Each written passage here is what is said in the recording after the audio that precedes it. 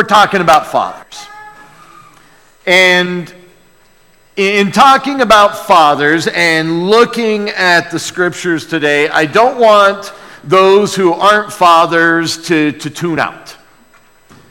Because once again, this is God's Word. God's Word is living and active, able to impact you and me, regardless of the title or designation that we have. I'm going to be speaking specifically to dads today, to men, but please don't disregard what God's Word has for each of us, because these truths are invaluable.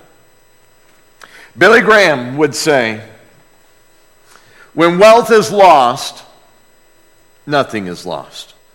When health is lost, something is lost. But when character is lost, all is lost. Think about that.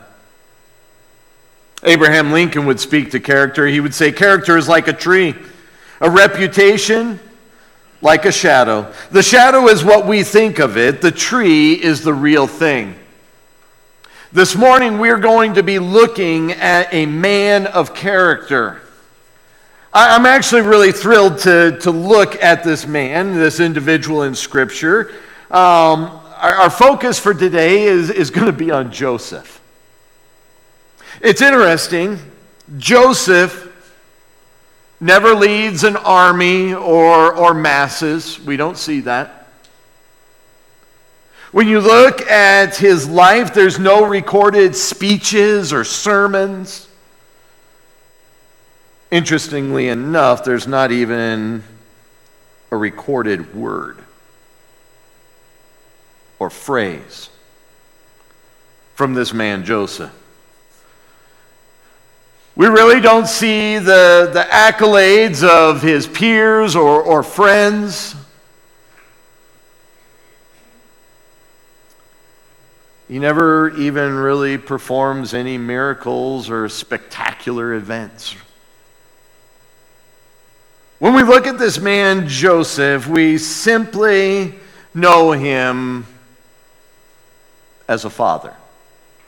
And honestly, I'm shocked that I have not preached on him for a Father's Day message sooner.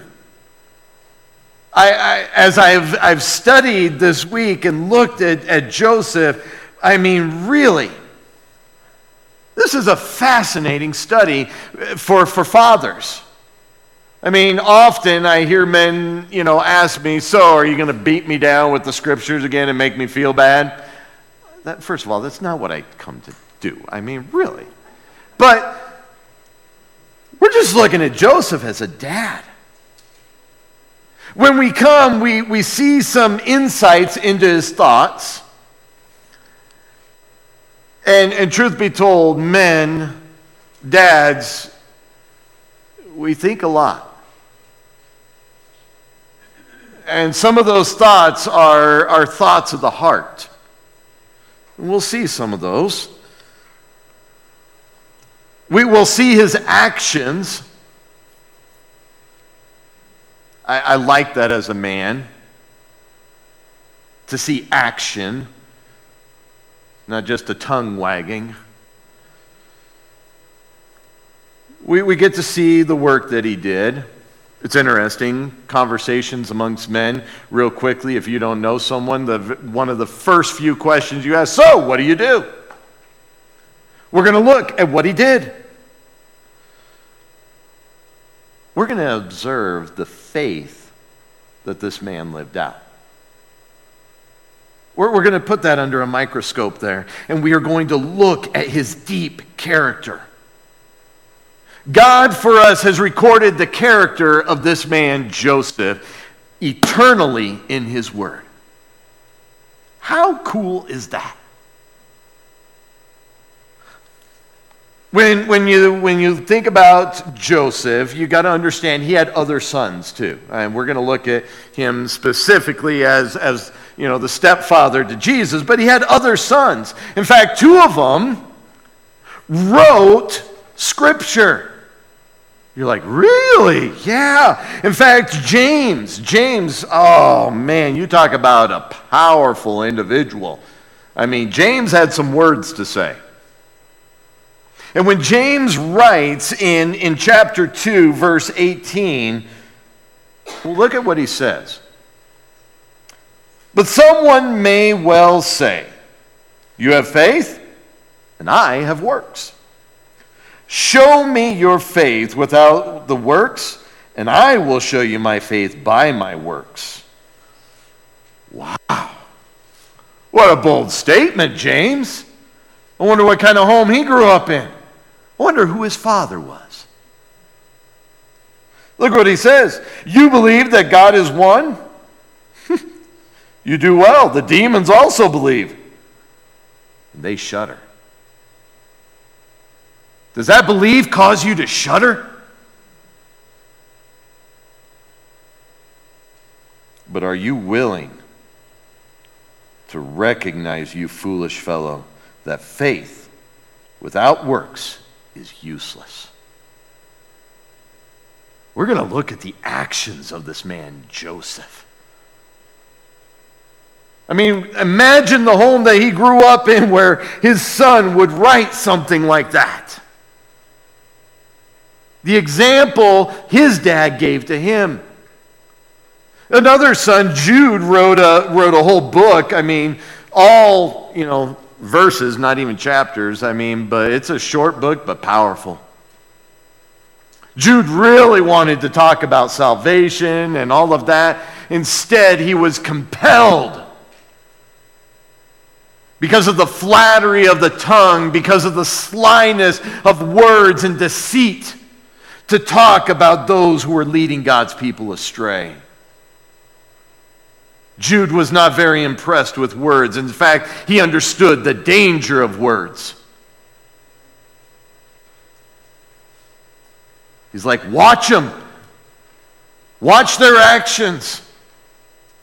These are just two of his sons. We see another son that he raised. Well, it wasn't his son. He was a stepfather. Some here may be even able to identify as a stepdad. Well, so could Joseph.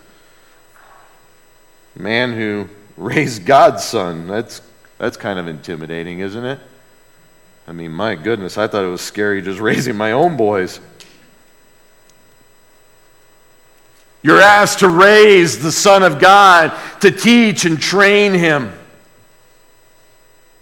How terrifying. What a responsibility. And when you look at that son, oh my goodness, Matthew records some of those words of that son, Jesus Christ.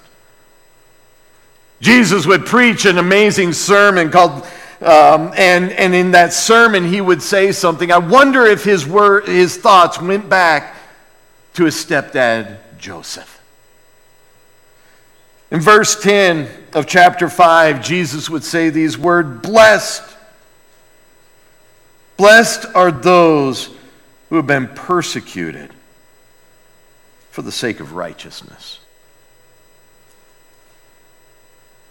For theirs is the kingdom of heaven. Wonder if you thought about Joseph when he said, Blessed are you when people insult you and persecute you and falsely say all kinds of evil against you because of me.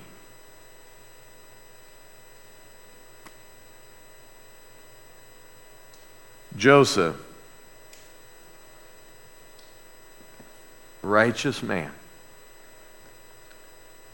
would face persecution.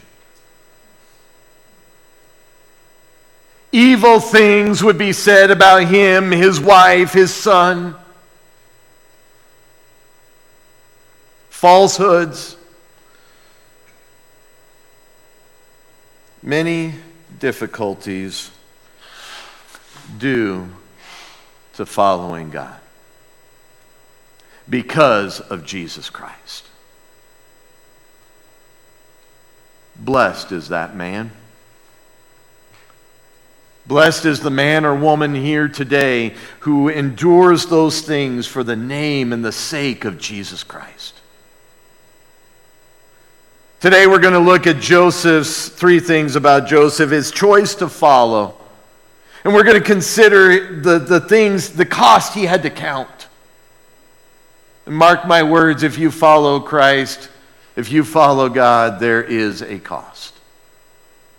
We're going to look at his choice to obey and his courage, his choice to follow. The consistency we see in this man. We're introduced to this man described by God as righteous in Matthew chapter 1. I'd encourage you to turn your Bibles there. Matthew chapter 1, beginning in verse 18, we are introduced to this man, Joseph. We look at his genealogy right there in the first part of Matthew. When you look at the genealogies of the New Testament, Luke carries the genealogy of Mary. It's interesting that Mary goes all the way back to Adam. All humanity. Mary represents the human side. If you look at his father's side, well, his father is God. Perfect and pure. His stepfather, on the other hand, is Joseph here. Both Mary and Joseph from the line of David. And we're introduced to this man, and it says, now, the birth of Jesus Christ was as follows. When his mother Mary had been betrothed to Joseph, before they came together, meaning before they were intimate, she was found to be with child by the Holy Spirit. That poses a problem for both of them. And we looked at Mary's side on Mother's Day. Today we're focusing on Joseph.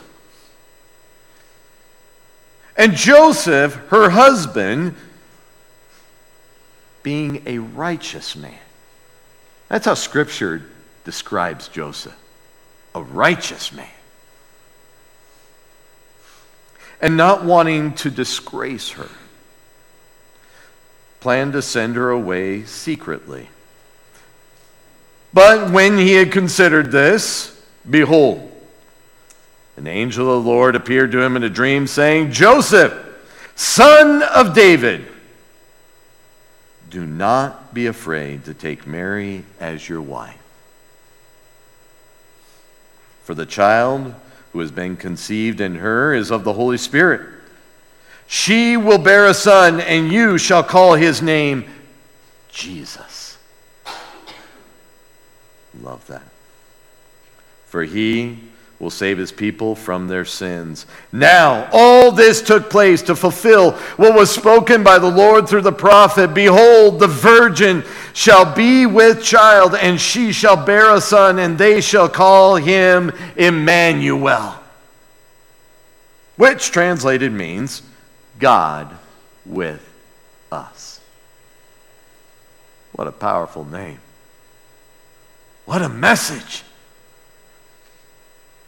And Joseph awoke from his sleep, and he did as the angel of the Lord commanded him, and took Mary as his wife, but kept her a virgin until she gave birth to a son, and he called his name Jesus.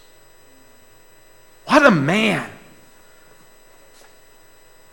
Joseph makes the choice to follow. And to really help you understand the significance of this choice, the impact of this decision to follow God, you have to understand some things about marriage in the first century. We touched on them just a little bit with Mary. I want to remind you. First of all, marriages were typically arranged. Sometimes I think that might be a better way to go these days. I don't know. Maybe it's because my daughter's getting older. But the two fathers would come together. They would arrange this marriage, and often these children would know each other from childhood. They knew each other. They got to know each other after the betrothal. Okay, there was a time after the agreement they were engaged. which was a legally binding marriage at this point. But they don't expect two individuals to come together who haven't known each other or even thought about this maybe, and then the very next day jump into bed and have sex together as a married couple. They expected the relationship to grow and mature. And so for an approximate year, there would be a betrothal period where they would function and look and act and be married without the intimacy of coming together sexually. Each one would live at their parents' place for that time. The man would go and prepare a place for he and his bride. The bride would remain there and prepare herself and prepare to be his bride. It's a beautiful picture, by the way, of Jesus and the church. A whole nother message altogether. It would also serve as a time to, make sure that the bride was pure. Think about our time here as the church. But is she pure?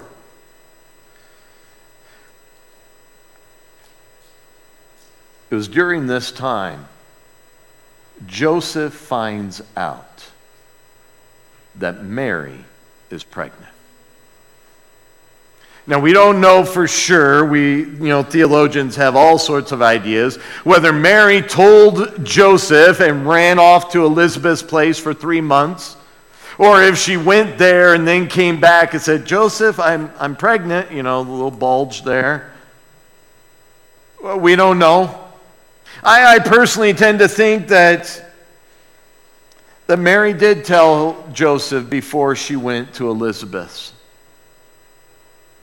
She needed that time with Elizabeth. She needed to see the miracle that God had given Elizabeth with a son, to confirm the message of this angel. But she goes and tells Joseph, I'm pregnant, and then goes off.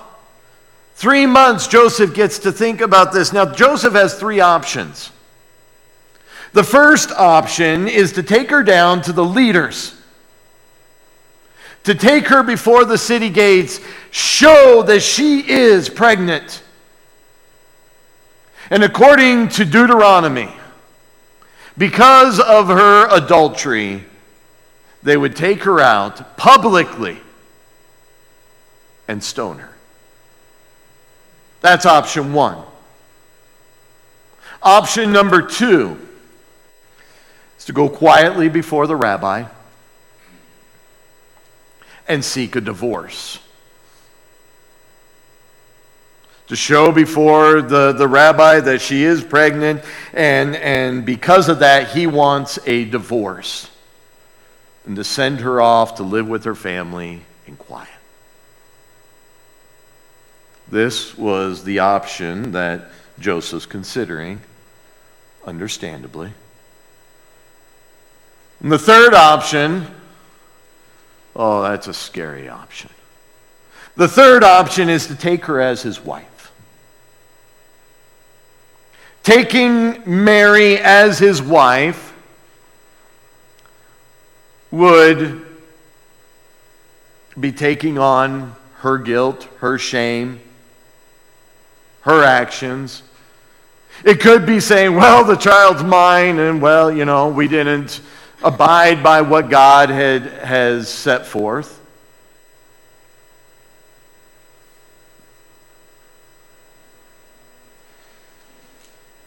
Either way, embracing the ridicule, the slander, the gossip.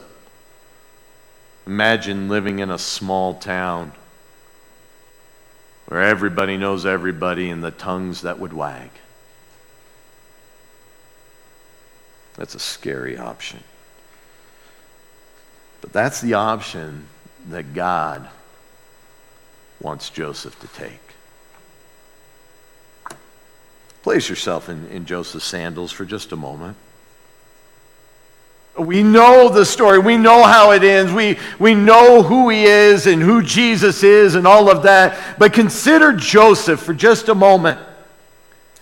One moment he's preparing a place. He's working on the house. I don't know. Maybe he's preparing that place, and Mary comes. He sees her walking down the road. Oh, his heart leaps within him. Oh, there's my bride. And she comes, and he sees that there's this mixed look of excitement, concern, and fear. And she says, Joseph, I'm pregnant. Let yourself be Joseph for just a moment.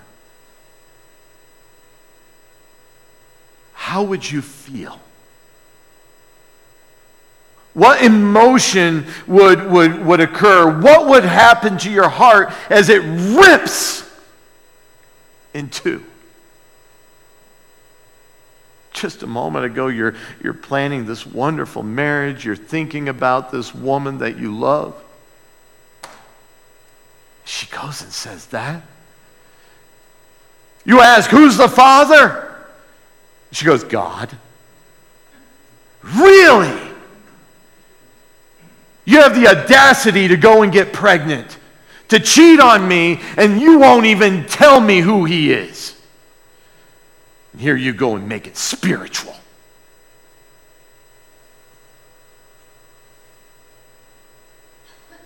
Think about being in Joseph's place and that she would even lie like this. You can't fault Joseph for thinking that. I mean, he knew how pregnancy worked. It takes two. Well, up until that point, anyway.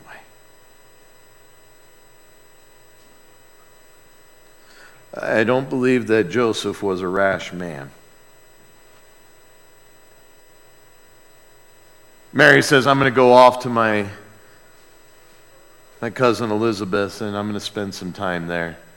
Yeah, that's a good idea. Leave. His heart's breaking. I wonder how many hours in tears this man weeping before God. The questions of why. This woman that he loved. He cherished her. They've worshiped together. They've prayed together. They've enjoyed times as families together. They were talking about their marriage and their plans. And she goes and does this.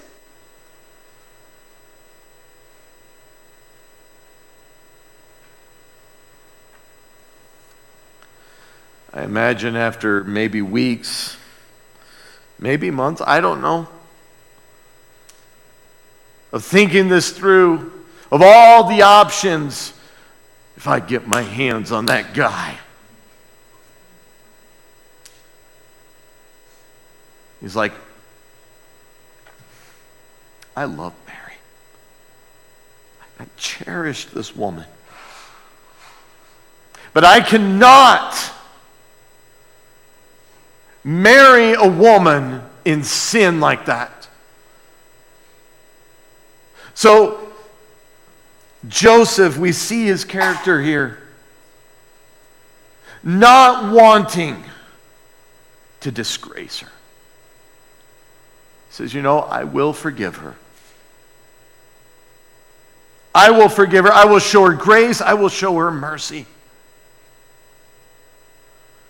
But I can't marry her. I'll divorce her quietly.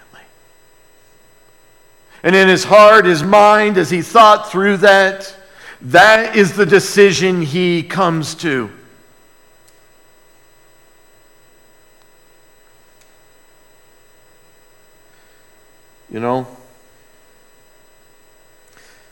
I find that God often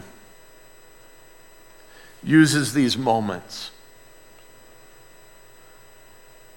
The moments in our lives that cause us to weep,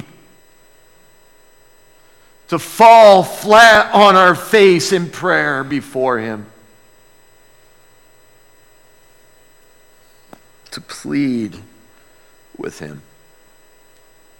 I find that God works in these moments to reveal Himself to us in powerful ways. Can you relate? I know He has for me. We cry out, God, if you're there. You ever question if God is even there in those moments? You cry out, God, I need healing. God, I need power. God, I need direction. God did all three for Joseph. Think about it. He healed his broken heart. That angel comes, the message comes, and he says, Joseph, that woman has not cheated on you.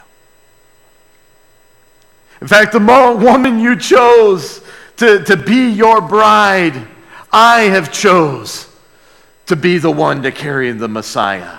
Wow. What healing must have occurred in his heart. She's not lying. That baby boy in her is the Son of God. That would bring healing, wouldn't it? What about empowerment? I mean, the angel says, do not be afraid. It's not, don't be afraid of me. Did you hear the message? Don't be afraid to take Mary as your wife. Don't be afraid of what's going to come. Don't. I will give you the power. I will give you the boldness. Fear not. What a message. It's going to be scary, though, but don't fear.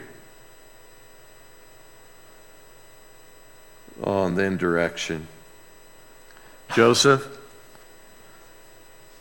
I'm the father, so I'm going to name the boy. His name's going to be Jesus. You see, typically, the naming was the father's responsibility. And typically, the father would name the son in some way, especially the firstborn son, in some way to reflect upon himself, carrying on that family name. God says, you're going to name him Jesus. He will be called Emmanuel. You know why? Because God with us. God is with his people. He's going to reflect his father. And Joseph, here's your direction. What an amazing thing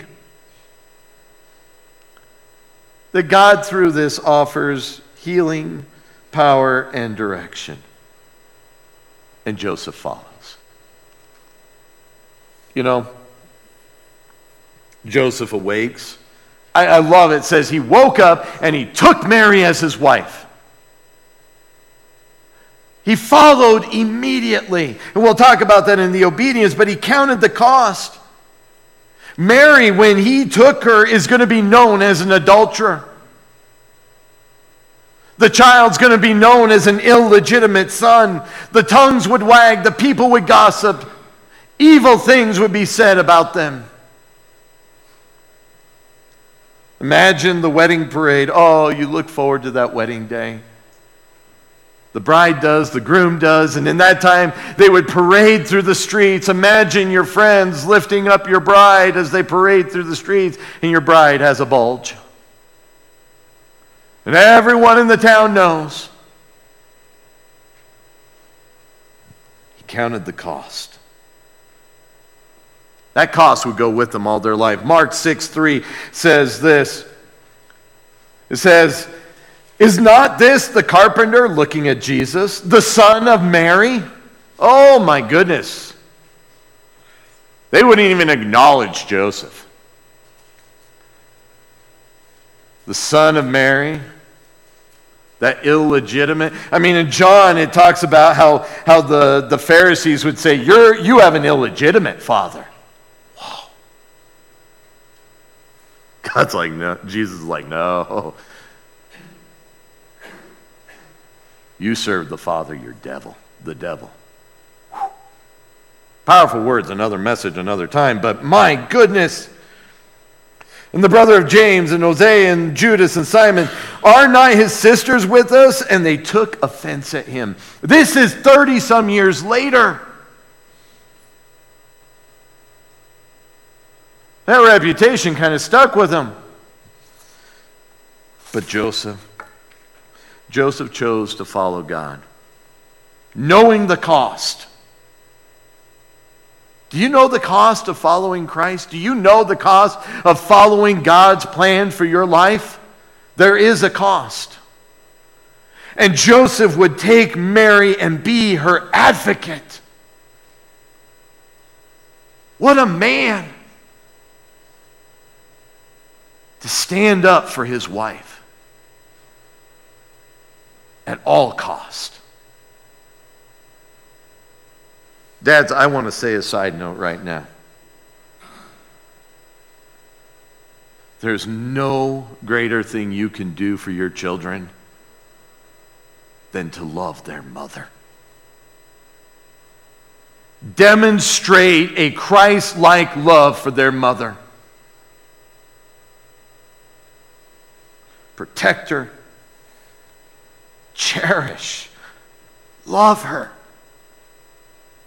And let your children see that. Let your grandchildren see that. It's the greatest blessing you can give your children, is to love their mother. Demonstrate for your sons, demonstrate for your daughters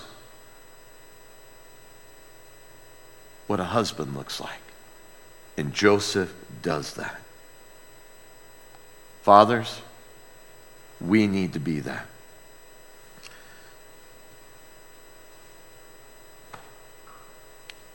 Chooses to follow God regardless of the cost. Have you counted the cost? He obeys. He makes a choice to obey. Obedience. As we've gone through the Old Testament and book by book by book, if you haven't figured it out now, God values obedience. He thinks very highly of obedience, and Joseph demonstrates this in such a powerful way. He sets forth an amazing example for his children, for those that read his narrative later on. Think about it. God says, take her. He doesn't argue. We don't have this dialogue where Joseph's like, all right, God, but really, you're going to have to send a sign for the whole community to know, because this is really going to be awkward. He doesn't negotiate.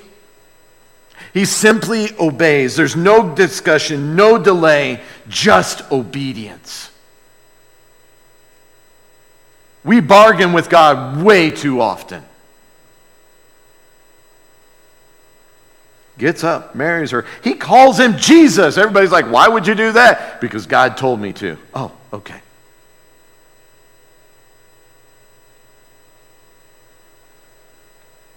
Matthew chapter 2, verse 13. I love this.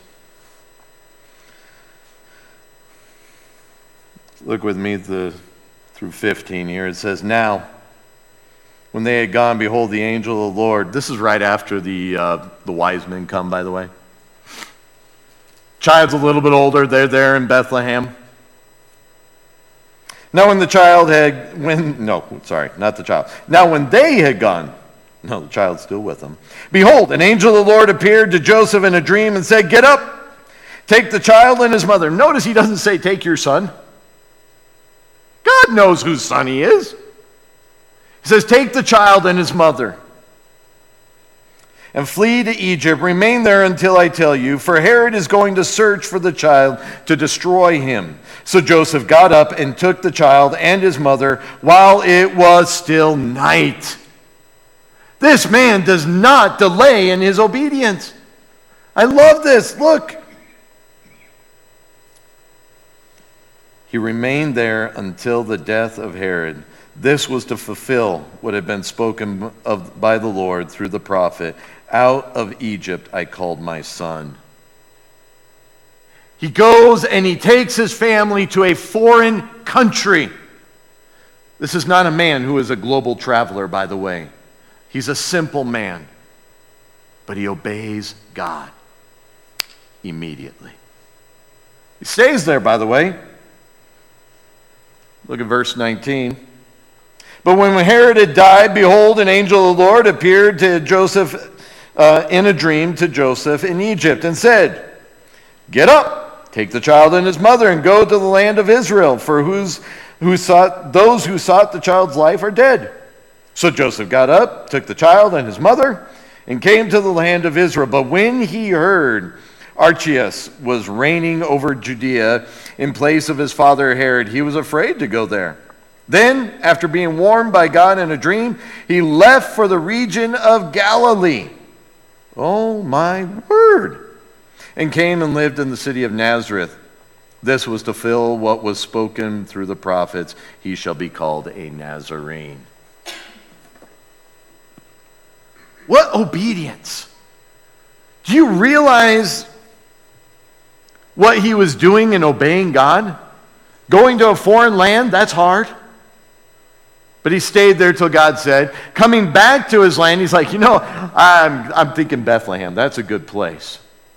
Oh, no, you get to go back to Nazareth where all those tongues are still going to wag.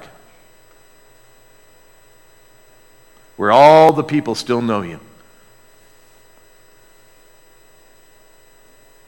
Are you willing to obey God even when it's difficult? Even when it costs you something? Without question.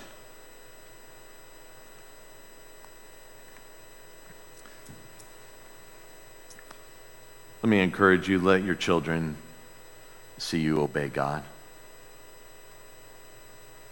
Let your children see you make these decisions. Let them understand that this isn't easy. I think far too often we shelter our children from this.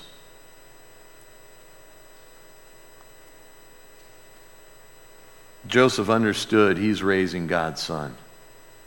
He understood that in doing this, he was raising that promised Messiah. For centuries, God had been promising. It's not his own son. But Joseph chooses to father this boy. Joseph fathers Jesus intentionally. What an honor fathering is. And Joseph makes the choice to father.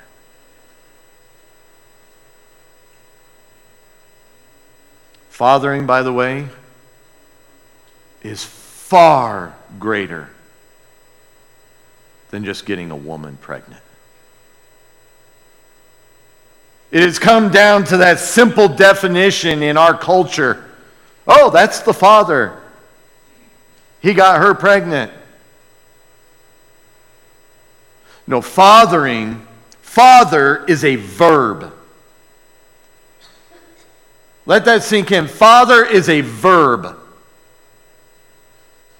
It is the actions, it's what we do. That word brings action with it. I like the song. My wife doesn't understand it as much, but man, my boys and I, we get it. We love it. It's a Chad Brock song. Lightning does the work. You may have heard it. The chorus goes like this. It ain't the smoke, it's the fire that gets the burning done. Makes sense. If it wasn't for the bullet, nobody'd fear the gun. It ain't the bark, it ain't the growl, it's the bite that hurts. Thunder's just a noise. But lightning does the work. See, we need men. We need husbands. We need fathers who are men of action. Nathan addressed it. We have far too many lazy men, lazy fathers, lazy husbands. And Joseph demonstrates in such a beautiful way how to be a man of action. Not one word is recorded about this man. He doesn't give lip service to it. He does it. And we see that in three ways, and I'm going to close with this. We see it in his work. Joseph's a carpenter. He worked with his hands. It wasn't some noble trade. It wasn't the trade everybody oohed and awed over.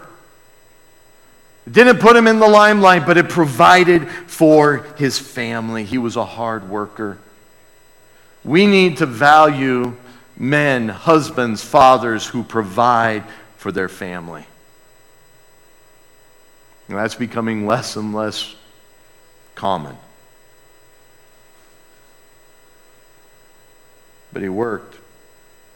Even Jesus followed in his footsteps as a carpenter.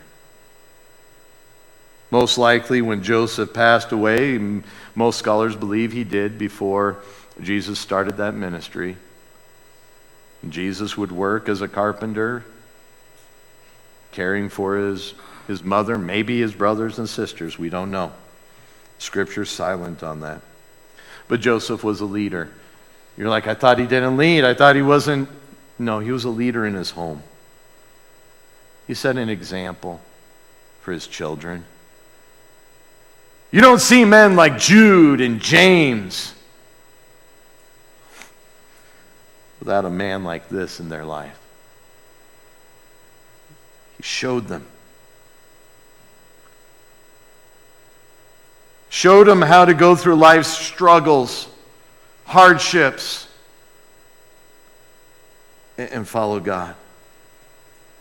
In the victories, he showed them how to follow God. In his worship, in his following of God, he takes his family too. Your relationship is not just your own. You are to draw and lead your family in that relationship with God. And he gives that example. Your work, your leading or example, and your worship. Dads, we need to be worshipers. We need to be ones who look at God and worship him. We need to let our families see that. We need to take the lead in that. Joseph here takes the lead. In Luke 21, or Luke 2:21, sorry, not 21. Luke 2:21, we see this. It says, after 8 days had passed, this is according to God's word. After 8 days had passed, before his circumcision, his name was then called Jesus, the name given by the angel before he was conceived in the womb. And when the days of purification according to the law of Moses were completed, they brought him up to Jerusalem to present him to the Lord. As it is written in the law of the Lord, every firstborn male that opens the womb shall be called holy to the Lord, and to offer a sacrifice according to what is said in the law of the Lord, a pair of turtle doves or 2 young pigeons. They were poor. They couldn't afford the bigger sacrifice. But regardless, Joseph sacrifices. Regardless, Joseph still follows God.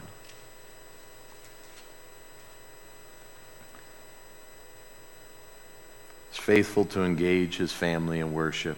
I love what's said in Luke 2:41. He says, now his parents, that's Jesus' parents, went to Jerusalem every year at the feast of Passover. Every year he's faithful, consistent. He's raising his family and making sure they understand this is what God wants. We're going to do it. It's also that same trip that they lose Jesus. Oops. Can you imagine? God, we lost your son. That's an awkward prayer, isn't it? Can you help us find him? Truth be told, that might be a prayer you need to pray today. God, I've lost sight of your son. I need to be close to him. I need to follow him. And God, I've lost sight of your son. Will you help me find him?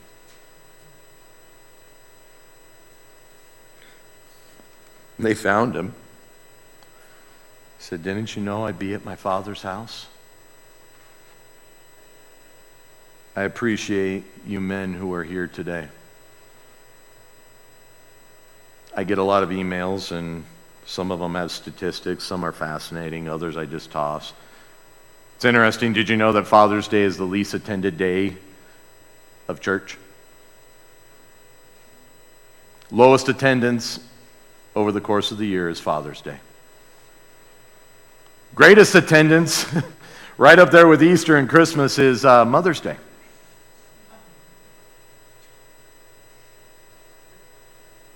I'm glad you're here. I'm glad you are leading your family and setting an example of what's important for you, what's important for your family. We look at Joseph's life. We see a man not giving a lot of lip service out there, but he's doing something. He's working. He's leading his family. He's setting an example. He's worshiping God. And you know what? Joseph wasn't perfect in this. But what Scripture shows is he was consistent. God's not looking for perfection. He knows we can't have it. That's why he sent his son Jesus. Oh, but we can be consistent. We need to be consistent. God's still looking for fathers, like he looked for Joseph.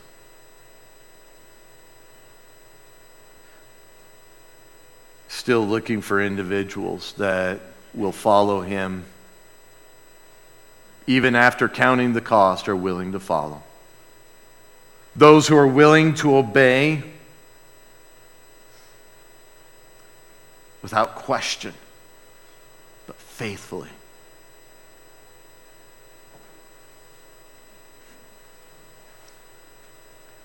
And when we do, let's do it consistent. Let's pray. God, that consistency. Lord, you have showed your consistent faithfulness to us. Your unwavering love, regardless of the way we, as your children, are disobedient, careless. God, some of us have even played the prodigal and wandered away. We've lost sight of your Son. God, I pray this morning for the dads here, for the men, the husbands. God, that you would embolden them.